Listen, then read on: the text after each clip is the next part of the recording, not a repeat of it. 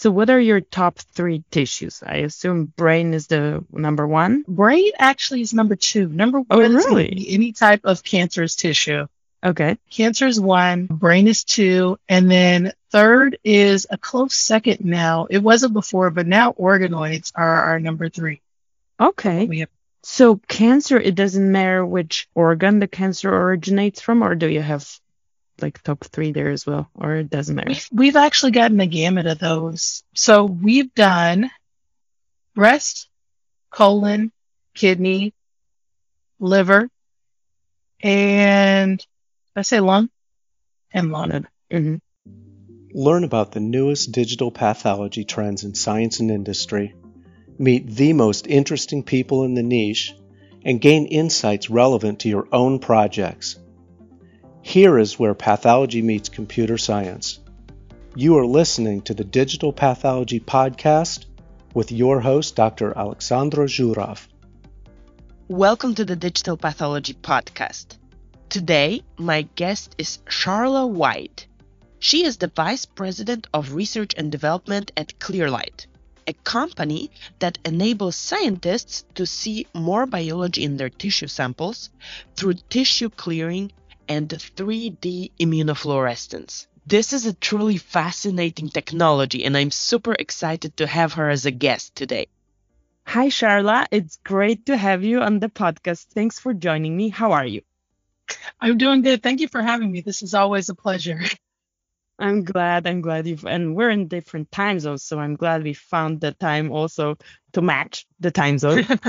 And let's start with you. Tell me about yourself, about your background and how you joined the company.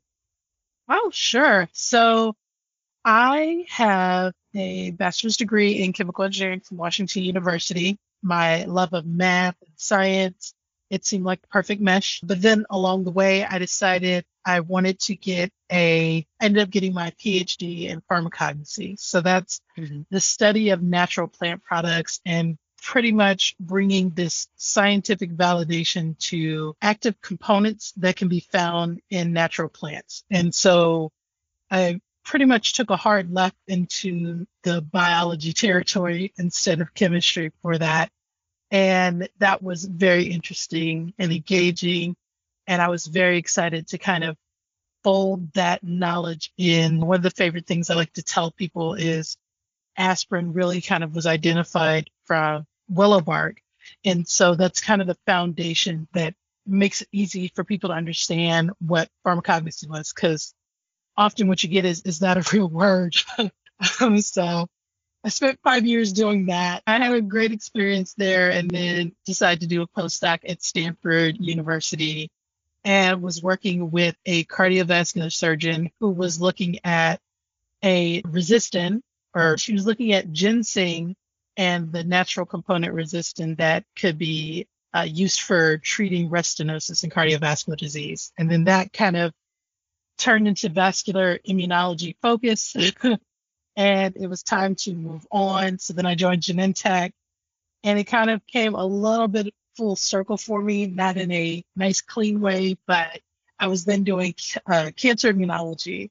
And it was ironic because actually my graduate advisor had two different projects that she was looking on, and one was focused on women's menopausal symptoms, which is what I was doing.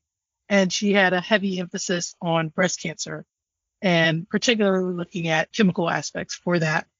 And so now I found myself back in the chemistry or the cancer world for that, but bringing in this immunology focus that I had from primarily working with human samples, which was the gold standard when you're doing research. If you're doing preclinical, all is that, okay, we can get some animal samples, it's great. What you really want are human samples, which are just unattainable unless you're doctors. Then I kind of went to the other realm of that. And then I found myself back on the preclinical side of it, which is still interesting, but with a new focus. And so I was really excited about that.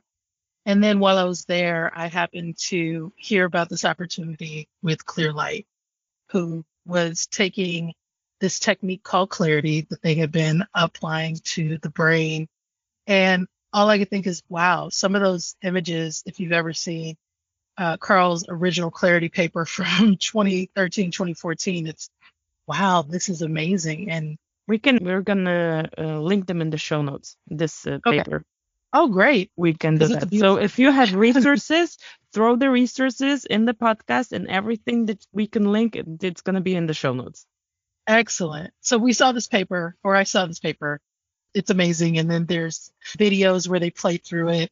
And the whole premise behind Clearlight was that we want to take this technology and apply it to cancer. All I could think was, yeah, this would be amazing, because there's so much going on that we think we know, but then we don't know. And cancer seems to be this ever evolving living thing, obviously, because they're cells, but developing escape mechanisms Mm-hmm. and just kind of throwing up flares to distract. So I was like, this would be great. So I ended up taking this opportunity at Clearlight, and I joined as a scientist and spent the first several years trying to understand and adapt Clarity for tissues that weren't the brain. So let's take a step back and let's explain the technology first. Okay, so Clarity is one of several different tissue clearing techniques that are available to researchers. The idea being that in order to, we want to maintain the integrity of biological tissues. So we are in 3D, cells are not flat 2D surfaces, they're in 3D. But often when we're trying to image these intact tissues on a microscope, we're not able to see it. It's very hazy. Maybe you don't even get to penetrate it. So the thought behind Clarity and tissue clearing is that in order to image deeper, what you need to do is remove the light scattering lipids. So you're basically aligning, you remove the light scattering lipids, and then you align the refractive indexes of collagen and bone and all of the different components that might be present in any given tissue. And once you do that, you're then able to image deeper into the tissue, so beyond the surface of like 100 microns. And then you can actually see, and then the other part of this is you have your hydrogel scaffold. So we take a fixed tissue, we embed it with this hydrogel monomer, and then we polymerize it that establishes these crosslinks. And these crosslinks create a support scaffold for the tissue or the organism that you're looking at. And then we go on with the detergent and we remove the light scattering lipids. And that aspect is what allows us to image deeper into the tissue. But the key part is that you want to be able to maintain the structure. So we remove the light scattering lipids, and now we've got this hybrid tissue scaffold instead. So we block the proteins and the RNA and the DNA into place. And then our next step is to then do immunostaining. So this 3D IHC technique that we've developed. So basically it's making sure that you're using an antibody that is compatible with the process, because not all antibodies are created equal, but also that you're using the right concentration for even, uniform staining throughout the entire tissue. So it's not going to congregate on the surface. You haven't used too little where it kind of peters out by the time you get to the middle. How do you get them to the middle? We've done a lot of optimization on the process. That's one. But the other part that was one of the key things that we determined is you have to make sure you're using the right antibodies. So if you're doing like Western blot or even just standard FFPE, we're usually using 1 to 1,000 dilutions, maybe 1 to 2,000. We're able to stretch that vial far. But because we have so much more tissue, you need so much more antibody. And so what we found, and some antibodies you don't need to go as high, but if you don't have enough, then you're going to get so far and then it's just going to be gone. If you don't clear it, it looks sharp, and then all of a sudden it's like it's when you like are reading a book and you look up real quick and it's a little blurry. That's what it looks like if you're imaging too deep and it's not really clear. All of a sudden everything becomes hazy. It's not in focus. So we have spent several years, one, understanding that aspect, but two, trying to find ways to improve that staining, improve the imaging aspect of it, because that's its own kind of nuanced approach for it, trying to find the best microscopes that will allow for that and what we're doing. Yeah, that's like my another question. How do you image that? I mean, it's basically 3D IHC, right? So anybody who knows how complex the one dimension IHC is gonna have the same question, like, how do you get it inside? How do you image it? And like you said, it's a lot more antibody because we have a 3D structure. And you said you start with brain, which makes perfect sense to me now because you said you're removing lipids. This is the Right. tissue that is like 90%, I don't know how many percent, but a lot of percent lipid. Exactly. So when you remove that, you basically have something that is easy to penetrate. How do you Yes. do it for other organs? So with a lot of failure, we spent a lot of time trying to make the other organs look like the brain, Mm-hmm. which in hindsight seems kind of silly, but we really just had to establish a foundation in understanding what exactly the technique is doing. So with a kidney, there's going to be a little more structure, there's vascularization, right, which aren't made of lipids. So what happens is you remove some and you're able to start to see the vessels, but and that actual vasculature that's occurring, but that's never actually going to clear itself out. And it gets even more complex when you start talking about these heme-rich tissues. So you've got a heart or a liver or a spleen. And so now you've got to work with the autofluorescence that they all tend to have. And then what do you do about the heme that's kind of there? Do you want to decolorize it? How do you treat that and maintain the structure? And then, But then your chemical engineering background comes into play very nicely here because this is like I have very technical. It was not intentional. Before I took this job, I kind of considered myself a jack of all trades molecular biologist by the time I had finished my graduate degree. But I thought that primarily because I wasn't really doing as much chemistry that was going on.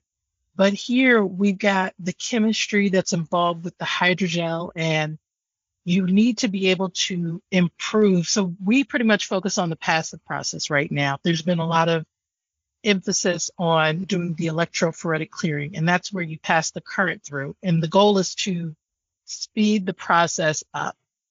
And we've done some preliminary work in that aspect too, but the back end of it is most people don't have any kind of specialized equipment to be able to do it, but they want to be able to look at tissue clearing. So with passive clearing, you don't need that special equipment. You just need to know how to embed your tissue and how to remove the lipids and the optimization for your antibodies and all that, and then just have the right microscope in place. So how do you improve that process? And that's where we start making little tweaks and changes to the chemistry of all of the different reagents that are at play. And so I've ended up doing a fair amount of research on that. And so now the chemistry comes back into play and it's less straight chemical engineering and more kind of biomedical, biochemical, which is great because now it all is like, oh, all of these skills that I picked up along the way are really kind of paying off right now in this moment as we try to solve these problems. Good. So you started as a scientist and now you're the president of research and development at Cleveland. Vice president. Vice president of research and development. Yeah. So that's also. How did that happen? And then I'm going to ask you about we're not done with the technology yet. I mean, we have to talk about the company because that's interesting, but I'm a pathologist, so I'm definitely interested in the microscopes you're using and the imaging. Let's do that. Okay. And then we'll go back to what you actually do in the company as the vice president of research and development. Oddly enough, all of these things have kind of worked their way in to even get to this particular point. But okay, you've got your sample, you've cleared it. Now it's some level of thickness. And there are two main imaging platforms for doing this. You've got confocal, which pretty much is the workhorse in any lab, if you're lucky, or you have access to a core center. And then you have Lightsheet, which is So there are two different things. With confocal, you've got the pinpoint. So you're illuminating the entire tissue in this one particular point, and it lights up everything. The resolution is great. It's nice and crisp if everything goes well. Fantastic. With light sheet, what you're doing is you're passing a laser sheet through one plane of the tissue. And by doing so, it allows for faster imaging acquisition and less photo bleaching, which is the downside to doing confocal. But you also, most of the objectives on light sheets have a longer working distance, which basically is how far away from the top of the objective glass can you image into the tissue. Trade-offs are usually, so now I start learning about numerical aperture, which is how sharp your image is going to be. All of these things impact the resolution. Everybody wants to be able to have the confocal resolution without having to dedicate the confocal time and not the photo bleaching.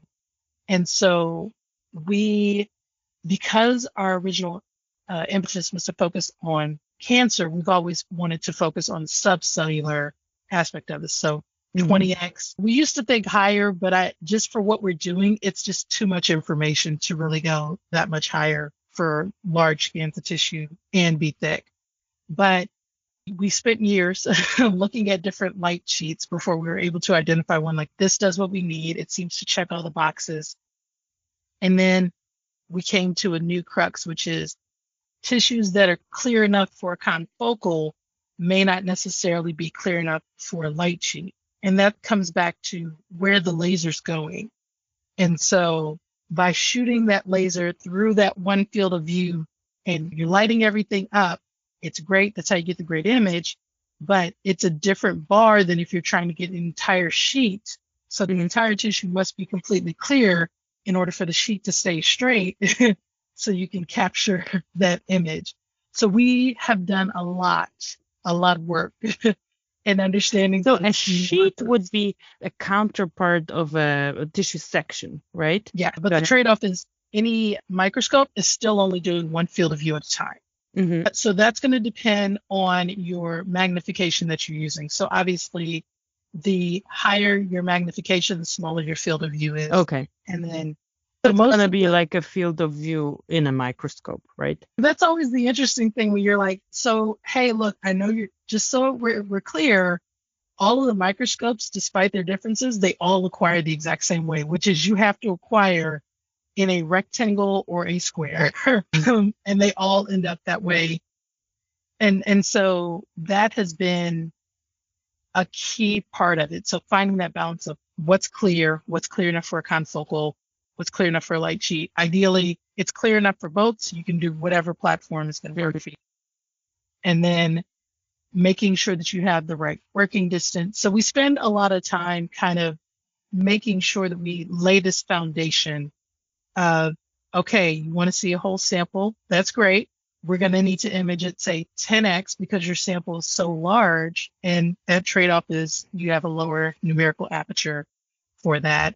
Or, right, we have a standard workhorse for our confocal. It's like 25x with a 0.95 in it. I think that sounds right. And then we have a light sheet where the numerical aperture is 1.0, which is great. But these are like really specific things. I've talked to somebody once that said that they had a specialized 10x objective with a really long working distance. And I think their numerical aperture was okay too, but trade-offs, you got to do what works for you. Like, so it's everything. It's optical physics, it's chemistry, it's biology, immunology, basically combination of everything. So, which really makes it exciting. Yeah, but you have to like be able to look at it from all the angles, or have a team that you have team members that can tackle all the challenges of this. But basically, if you're the vice president of R&D, then I guess you have to kind of have at least an overview over everything that's going on there. I think it's safe to say I've pretty much had my fingers in almost all of the aspects of that. And if I'm not doing that, probably because it's well beyond my skill set, I at least, then my job is to like try to convey what it is we're after, that we need to be produced on the other end of it. Mm-hmm. It definitely wasn't in the job description when I joined. These things would be happening. So, last thing about the technology. So we said it's immunohistochemistry or immunofluorescence. You do fluorescence. It's fluorescence, yeah. Okay. So immunofluorescence, and it's 3D. So you image it multiple times, right? Yes. So you have the information from all your markers at multiple planes. And how do you make it 3D? Like, what imaging or like putting it all together? Yeah. The trick to doing this in 3D is we're going to set it for a Z-stack. Mm-hmm. And on the confocal for the setup that we have, we're able to adjust the lasers. If you have depending on the series of antibodies you have, maybe you can also adjust the gains as well, depending on if it's a non-sequential or sequential acquisition. But one of the things that aids when you're going deeper, because it's going through more tissue, is the ability to increase the laser power as you go along. But it's that balance of increasing the laser power, but not oversaturating it so you have an area that's blown out. Mm-hmm. And then, so you do that for your one field of view, but now you have to then apply this to your entire section. And so one of the other key things that most people don't realize is that while you may have signal throughout the tissue, at any given point in time, you may have extremely high expression on, say, the far right side. But at that exact same plane on the left side, there's signal, but it's just not bright enough. In order to see the signal on the left, you'd have to increase the laser power, but you would then blow out the right. So finding that balance, we have definitely, it's great when you have a marker that is uniformly expressed throughout, but if it shows up at high concentration, then it's just going to be bright. Mm-hmm. And so a lot of that is adjusting that. If you have a camera where So all immune cell markers where you have clusters of immune cells, that's going to be the problem. Okay. Yeah. DAPI presents that same thing when you hit like a fat cells, or if you hit a pocket of cells right there too. How do you adjust for that? And a lot of that depends on the specific question that the customer has. Like if they're like, look, I don't care about this outside part being blown out. I want to see what's in the center. Make that happen. Then we'll make it happen. Mm-hmm. Like we'll just cut that out so it's not distracting for you. But we kind of work on that. And if you have a camera where you're working off the exposure, which is how our light sheet works, then it's finding the optimal exposure time in conjunction with the right laser power. So we've got two different approaches that have to occur depending on the microscope that's being used. And often how we approach it and how we tackled it is guided by what is your actual research question of interest. And so we really try to get to the heart of that when we embark on these projects. That's also my next question. Who is using it? It seems to me as a super powerful, but also super complex technology. Yeah. So who are your customers at the moment? Who are you doing this for? So we've got... And what are their research questions as well? In the general sense of that, we definitely have a mix of both industrial and academic collaborators and also customers. We focus on the preclinical RUO aspect of this, and it kind of runs the gamut of what we're doing. So, for instance, we have one collaborator who their thought was, hey, we like what Clarity is. We don't necessarily want to do the immunostaining part of it, but we want our tissue to be cleared so that we can see what's happening on it under a bright field. So we're like, okay, we think we can do that. And so that's kind of a back and forth. Do you stain it with something then? Well, we do on our side. Yeah. So for us, we're like, hey, thanks for the tissue. We can clear it. We can stain it. We can try out new. It's great for antibody feasibility for markers that will be a positive control for that tissue. So that helps us, especially if it's a new tissue that we haven't embarked on. For them, we clear the tissues and then we send it back and they work on their side so that they can see if they can track what's happening. Okay.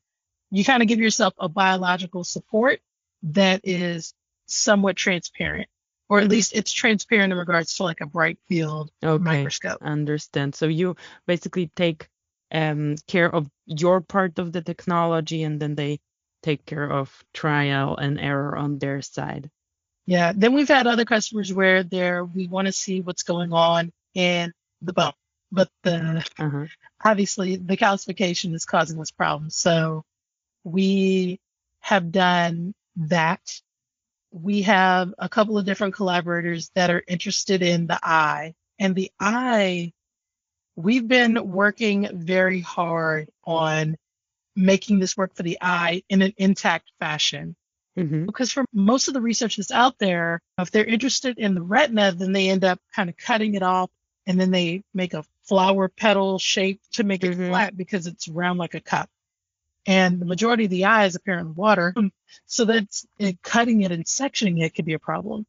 And then if people are interested in like the lens or the cornea, then they just cut that part off and focus on that. So we have spent the better part of at least a year, I think, really interrogating what's the best way to make this work, to really address the question. And it was interesting to us because I don't know what's in the air, but sometimes we'll get a customer that's like, hey, I want to work on the eye. And then like all of a sudden, like 3 or 4 other people are also interested in the eye. Or, hey, I want to look at the organoid. And it just seems like a whole cluster away that people are like, it's the universe is validating the research questions.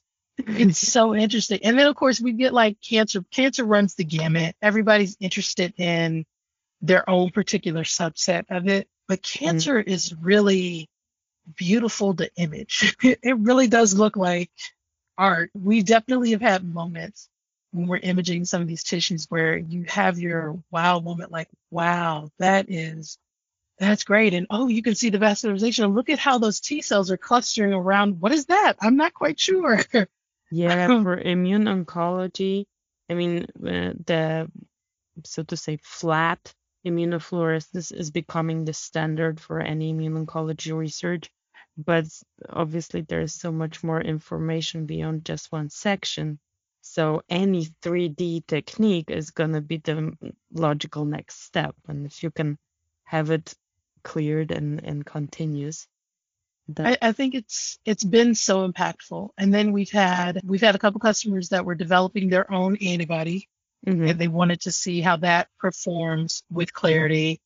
And then we've had a couple people that are working on their own medical devices and that type of aspect, which is always interesting because if there's a device in place, it's scientists were cagey, right?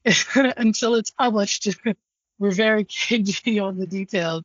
But you want to be like, look, so really want to make this work, but we're going to need some more information to be able to know if this is feasible or not. I'm not asking you what it's made of, like specific. I don't need the chemical breakdown, but do they tend to absorb light? Because that seems like that's going to be impactful of what we're trying to do. Because again, like we have these, so melanoma and the pigmentation, it's great. You'll image and then you hit your wall and then you're just like, okay, so there's blackness. And if that's the case and we know it ahead of time, then basically we'll do pre-processing to alleviate that. So that was one of the key things with doing eyes is that you have to, if you don't have albino eyes, how do you work around that pigmentation that's going to be apparent? So it's really been interesting and exciting. So logical when you say it. I would never think of it on my own. We never think of this on our own. It's always so we tried this and it didn't quite seem to work. Do you have any thoughts? Like for the eye, when we're hitting new targets and new antibodies, often you're like, hey, so what should we expect to find? And that's when, as you're going through the list, you're like, wow, people doing eye, you're really limited in what you can see. And so then it's, what do you expect type situation? And sometimes you just don't. And you start finding all these other caveats like, oh, here's an image, but they like cut off the sclera and poked a couple holes and okay. Cancer has always been a little bit more straightforward, possibly because of the background that I have, where you're just like, okay, so if we know there's a lot of stroma, then we know what to look out for there and how we can counteract that. But then you start getting into things like bone and the calcification and, okay, did you perfuse? You did it? Okay, I understand you can't perfuse, but just a heads up, you're going to see a lot of red blood cells. They like to glow everywhere. So part of what we do on the back end is more or less the picture. Usually it's on your end to figure out the roadblocks, and you don't really get feedback on what can cause problem from your customers because they know this technology is powerful, but there is, so to say, how do I put it? A lot to know about the technology to be able to predict things. So basically, Right. they come to you and they ask you, oh, is it going to be feasible? And then you do back and forth with them. Yeah, so one of the first things is we try to get a handle on what have been the issues that they've had. Well, okay, so some are, look, it's the eye, we can't section it, but what we want to see is not on the surface. Mhm. And so then you can look at it and be like, okay, there's also a back and forth afterwards, like, this is what we got. Does this align with what you expect? No, we want to see this. Okay, let's fix it. We'll go back and make modifications. Sometimes they already know, hey, so this is the antibody. I think we did one and and we were like, it just seems like there's a lot of background signal or it's non-specific. And sometimes it just validates what they were already seeing. And they're like, okay, yeah. So we noticed that ourselves and we wanted to follow up and take this different route and reapproach it. But more often than not, what we get is we don't know what we're going to find, but we're interested to see what you come up with. Okay. So there's also, it's not just a method that you apply to what you're already doing, but rather a lot of scientific study design when working with the client. Yes. Mhm. Yes. So what are your top 3 tissues? I assume brain is the number 1. Brain actually is number 2. Number 1 Oh, is gonna really? be any type of cancerous tissue. Okay. Cancer is 1, brain is 2, and then third is a close second now. It wasn't before, but now organoids are our number 3. Okay. We have, So cancer, it doesn't matter which organ the cancer originates from, or do you have like top 3 there as well, or it doesn't matter? we've actually gotten a gamut of those. So we've done breast, colon, kidney, liver, and I say lung and lung. Mm-hmm. And then some of those not so bad. We internally were initially focusing on breast and lung cancer for a starting point. We've done some pancreatic. PDAC is fun just because the stroma, it's a combination of issues when you talk about PDAC, right? So you have the actual real life issue of cells themselves being able to get into it. But from our perspective, it's also continuing to optimize the reagents that will also allow you to get past that stroma and all this extracellular matrix that exists for you to really get an idea of what's going on in that place too.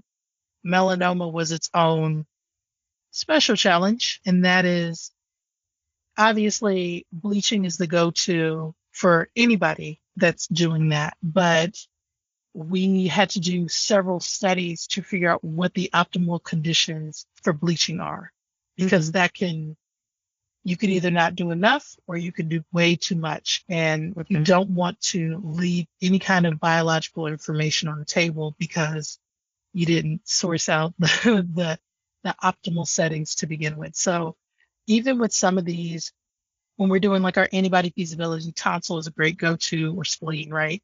Especially for the immune markers.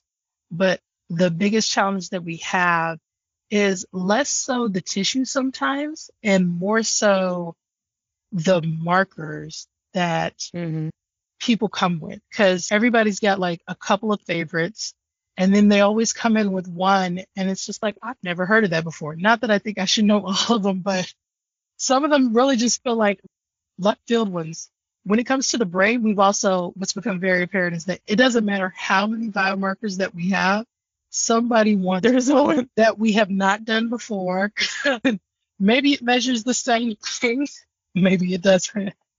But man, bless the people that are doing neuroscience, because a lot of respect to them.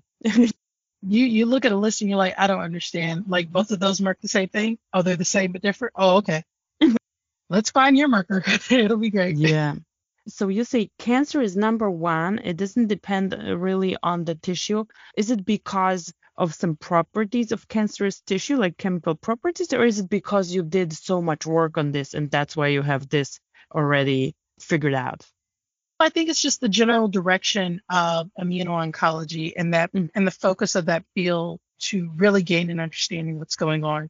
So when I was at Genentech, we were doing a lot of mouse studies, right? You're running them, and flow is your go-to for doing that type of stuff, mainly because you can stain them with like 12, I think you can get up to 30, maybe it's 40 now, markers, and you can identify all these subpopulations. But what happens sometimes is that you run these studies, and from study to study, even if you're using the same model, the results can be highly variable. And how do you explain that? Sometimes these subpopulations are really, really tiny. You've identified that 1% out of the other cells, but the process to getting to flow involves you doing a lot of tumor digestion. So you're losing a lot of cells. And so the question from that standpoint, especially if you're trying to develop drugs, is your drug working? Like, is it going where it's supposed to be going? That type of thing. And so we did a study with Pioneer. They've given us our permission to say their name. But one of those questions that goes across the board for people that are doing cancer research is, what's the immune response that's occurring now? Is it that you want to know what the B cells are doing? Or do you want to know if you're getting T cells, be it mature T cells or cytotoxic T cells? Specifically, what's happening with those and where are they in location to your tumor? And so studies like that then start to illuminate a little bit more, where if you have, let's say your isotype of your control group is going to have this heterogeneous mix. That's fine. We expect that. But then you start doing your treatment. And so we did one of these studies, and there weren't that many CD8s. From a visual perspective, they were sitting on the surface.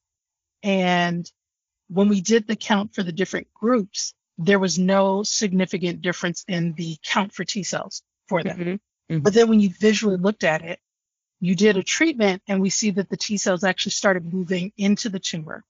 But maybe they were only moving 50 microns into the tumor. But then you do another treatment or a combination treatment, and now they're fully infiltrating the tumor. So even though the numbers themselves would specifically say there's no difference in what you're doing, the combination with the spatial orientation tells a totally different story, which is, yes, your drug or your combination treatment is effective and it's impactful, and it's doing this. Your tumor is no longer cold, it's hot. And you can't, often when you're doing flow, you're also running like IHC, and you're trying to extrapolate, but you have like your tumor and you've kind of quartered it, or you cut it in half, and you're trying to stretch it as far as you can, maybe throw a little fish on there and see if that's going to work. And you hope that by like putting together all these applications on the back end of it, that now you have a story to tell. But most of the time, the story isn't obvious. So for us, our thought is, let's help you tell your story in a way where you don't have to do as much. It doesn't mean you don't do the other things, but all of these techniques have different values that they can add to it. Next-gen sequencing is great, but what might look good for next-gen sequencing from a protein standpoint with IHC doesn't correlate. So, hey, that's great, that's there, but in reality, you might possibly be looking for a needle in a haystack, which some people want to look for needles in a haystack. And just hopefully we ask, like, don't send us on a whole organ search to find it. Yeah, definitely. So let's go back to you. You started as a scientist and now you're the vice president of R&D. Tell me how that happened. So, And how long did it? so I've been at Clearlight so I've been at Clearlight for over 5.5 years now. I came in as a scientist, lots of groundwork, lead work, failures, successes. How do we want to multiplex this? What's the best way to image it? And I did that for about 2.5 years. Mhm. All the dates run the same for me right now. And then I was promoted to associate director. So I work at a startup. So I've always kind of had my hands on a lot of different baskets for what we were doing. So in that time, we started doing some work on the automated clearing platform and automated staining platform. And then what became apparent while we were doing this is when we started imaging, there are great softwares out there for doing your 3D renderings of these Z stacks, but then how do you get the quantitation on it? So Mhm. I've worked with several other scientists throughout my tenure there, and we just couldn't find anything that did what we needed it to do. And so what ended up happening around the time that I was an associate director is we started to engage that we needed to make our own software. This definitely wasn't our intent, but in order to get to where we wanted to go, it seemed like it was going to be the imperative step that had to be taken. And So then you add the software development to your expertise. yes, I don't know anything about code, but I know enough general terms to get spit out and what we might want to measure to at least say if it's relevant or not. But we really had a tough time finding people that were up to the challenge of trying to do this analysis in 3D because Yeah. it is. No, I come from the flat image analysis world, and that's already, well, challenge in a way that when you take people who are outside, who even are trained in computer vision, and then are supposed to translate the computer vision stuff from natural, normal images into biology images, it's another world. It really is. They take it to 3D, and it's like, But we eventually got lucky, and so then we started developing the software, and then now you're into the question of like, what do we need? So it's an interesting conversation to have with these engineers when you're like, hey, no, it's not black and white. Like there's gradients for this. You start talking about like PDL1 and ER, you're like, no, they're not all equally the same. But these other samples are, so like the membrane is or it isn't. And so trying to bridge that gap where this is what we need and this is how you typically approach it. So how do we create a software that works from a biological quantitative standpoint, but also is informative and can learn with these AI and deep learning techniques. mhm. And that has been, Oh my goodness, I'm listening to you and then like, respect. There is so much to it. And at the end, you make it work. Respect. our biggest win was how do you get the segmentation for it, right? And so our software, we're still working on getting the alpha, but a lot of the software that's out there, usually everything's relegated to like a spot or a circle, Mhm. which it works, right? But that's not the actual shape of the cells sometimes, especially once you start getting. Especially if you're doing 3D, right? You may Exactly. have it like nucleus would be round on a 2D cross section. Right, right? Yeah. But then in lymphocytes, they're not round little They're not round. balls. They That's just look actually- like that cross sections. They have like tentacles and stuff. Yes. And Well, that's what they need to do. They go through vessels. So they have to like, oh yeah. So we themselves. spend a lot of time actually kind of educating to some degree where there are things that we know and we know them to be true because they consistently hold up against either the same tissue that's been provided from multiple sources or because it's consistent across all samples that we're doing it for. And then you're just like, look, I know you think that this is what membrane staining is, but you just picked the right level at that. Like, how many slides did you go through to find that set of staining? But like, you go above it and you get the top of it. And so it's not really like you think it's trash, but it's really not. It's the beginning of another cell. And then look, we're going to go to the next slice and there it is. And So you have a way to visualize it and show. Okay. And yeah, now so you say it's a proprietary software. It's your own software. the quantitation is going to be proprietary. We license IMAR SpitPlane, which is our 3D visualization tool. And Do you have a so, video of that? do I have a video? I want to link it in the show notes. If you have any kind of visualization of I a do. 3D image that goes across all the planes, Actually, to show the you know what? lesson. Yeah, I know we have some on our YouTube, and I'm going to find you a good one for that. But yeah, so a lot of what we do, it's, hey, so one of the things that we'll provide is like, here's the 3D volume rendering. We're turning the channels off and turning them on.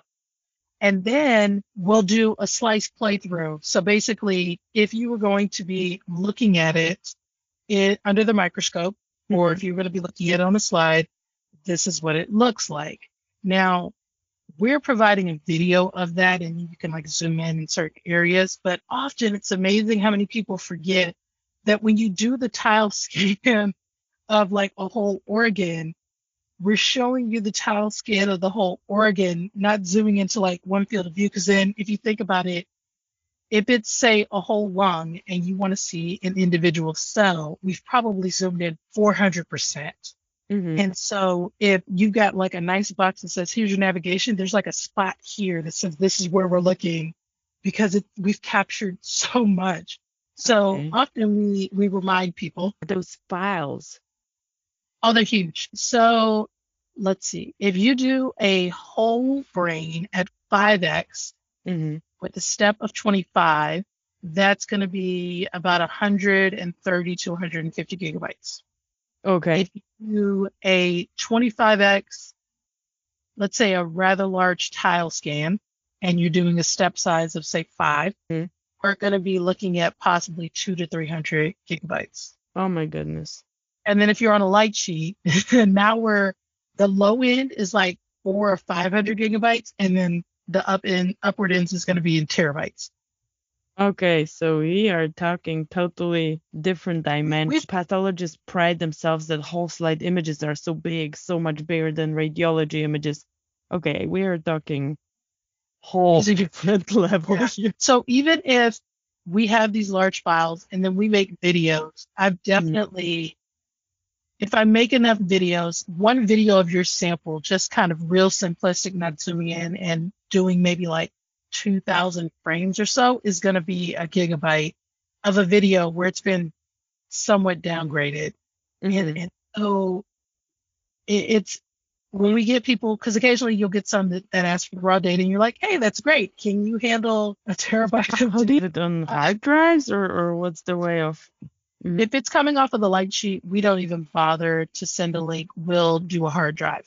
Okay. For the confocal that are on the smaller side of them, then we'll send a cloud link that'll be live for hopefully long enough for them to download it on their side. And so that's the other part that we can't really account for. It's just like, hey, so we're going to send you, here's 200 gigs. Make sure you have enough space wherever you're going to download it. Make sure that we've had people where their internet connection, they've had issues with the download because they're downloading for a timeout or, and so I think we'll probably change that possibly going forward. We do like an immediate thing, like, hey, here go the videos. Here's your summary report. But can your customers even deal with the raw data? So on one end, from the technology standpoint, on the other end, from the scientific information extraction standpoint, how does that work? Or how do you work together to bridge the information that you get from clear light to how do you extract the answer to their scientific question? So part of it is we've done some where we've given the raw data. I think we've only had one customer. No. We have a couple of customers now that ask for the raw data, or at least they ask for the IMARS file.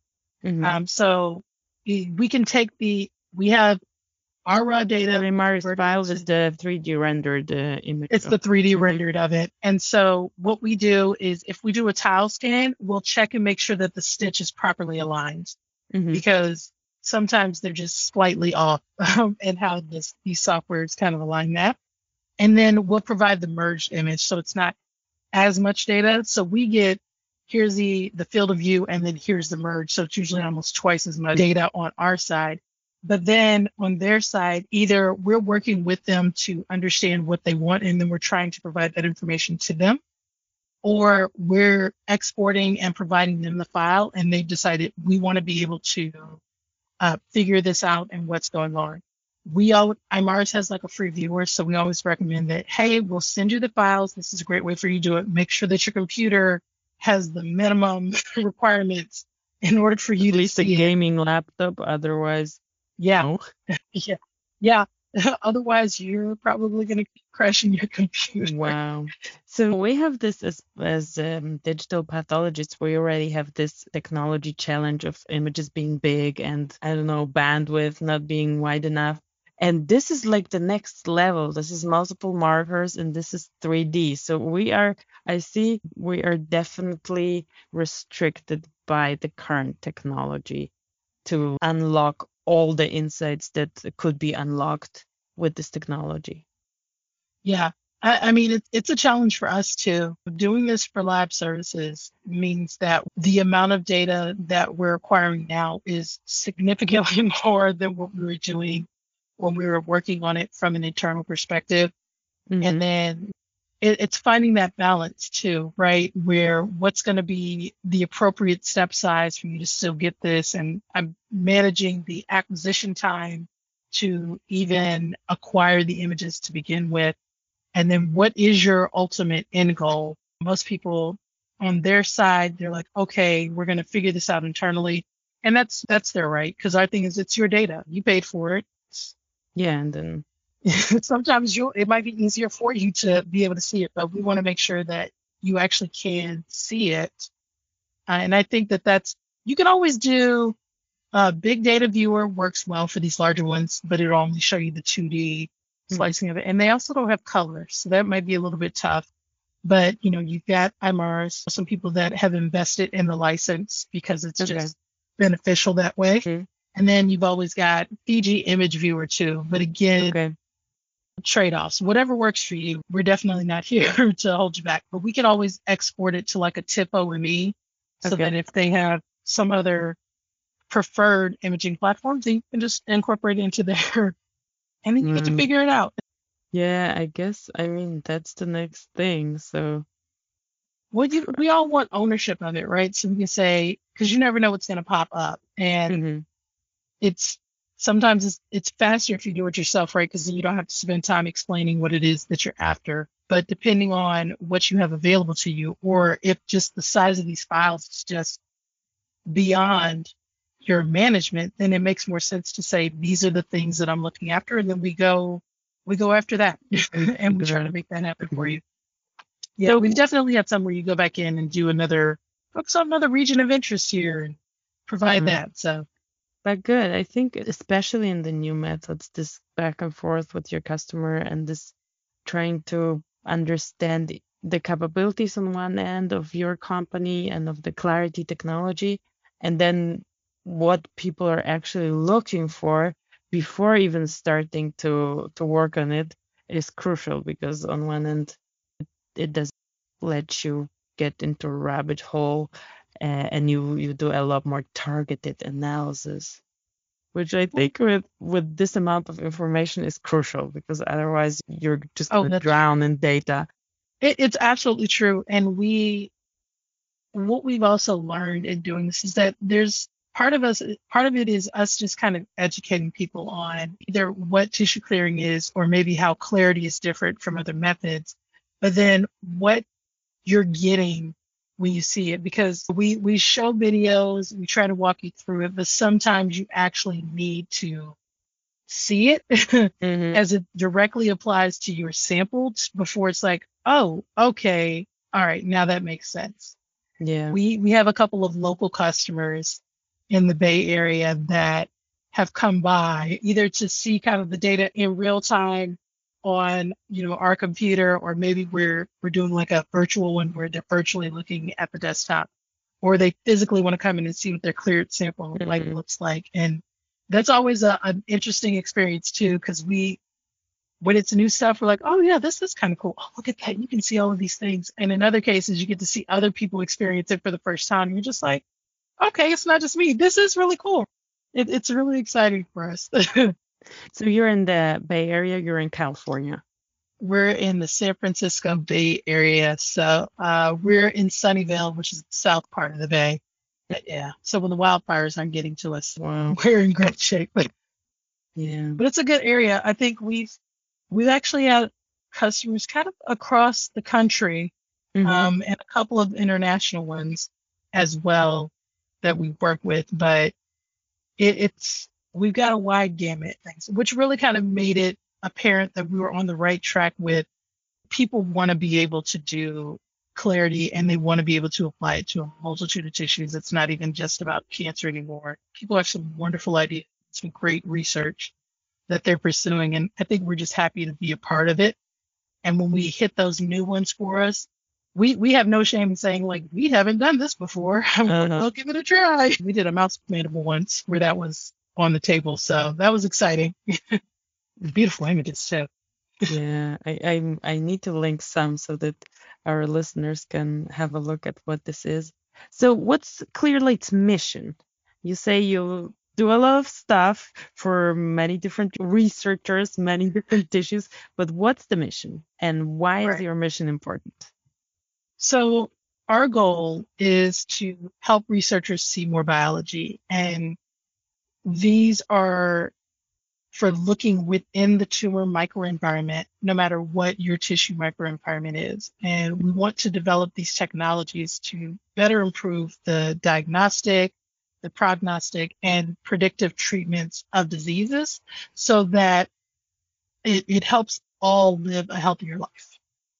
We think this is important because 3D IHC offers these advantages to researchers where you actually can understand what's going on in real time by locking these tissues into place. And then by doing that, we can improve the chances that they're going to be able to develop that next level of therapy that can then result in, disease prevention.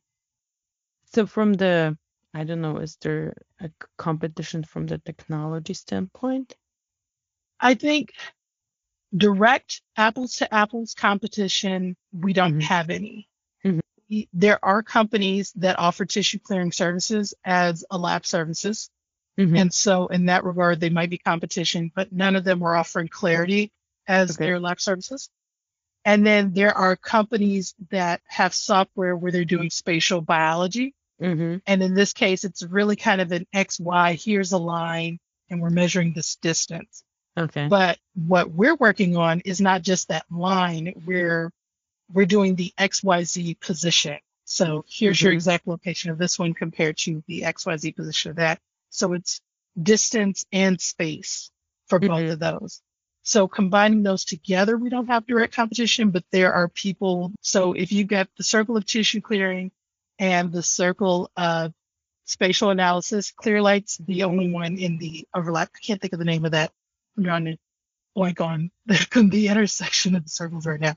But Clearlight's in the middle, and then we've got some competition in those. The edges of. So you said you do incorporate artificial intelligence for image analysis. This is definitely big data. Are you doing some artificial intelligence to create insights of your data, or what role is AI playing in Clearlight? So for us, it's all living in the analysis software, where we're doing this 3D quantitation that's going on.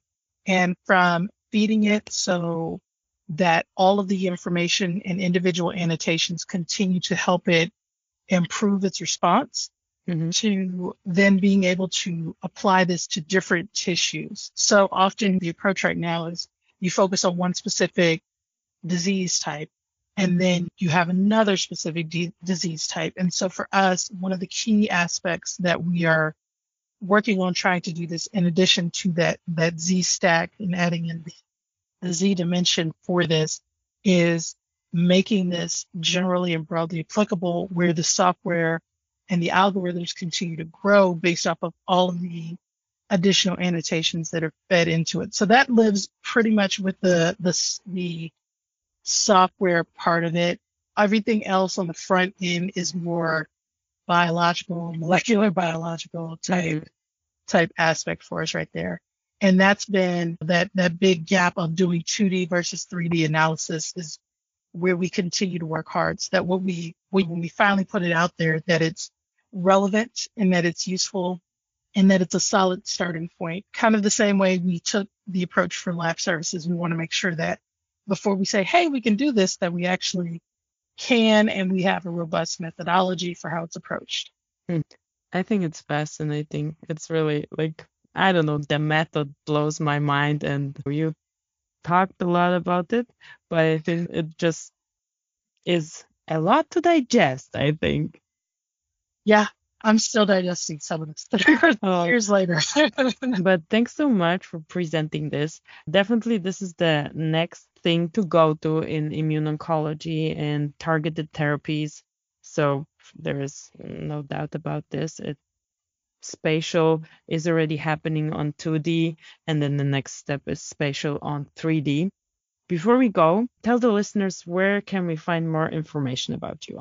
Absolutely. You can find more information about Clearlight Biotechnologies at www.clearlightbio.com.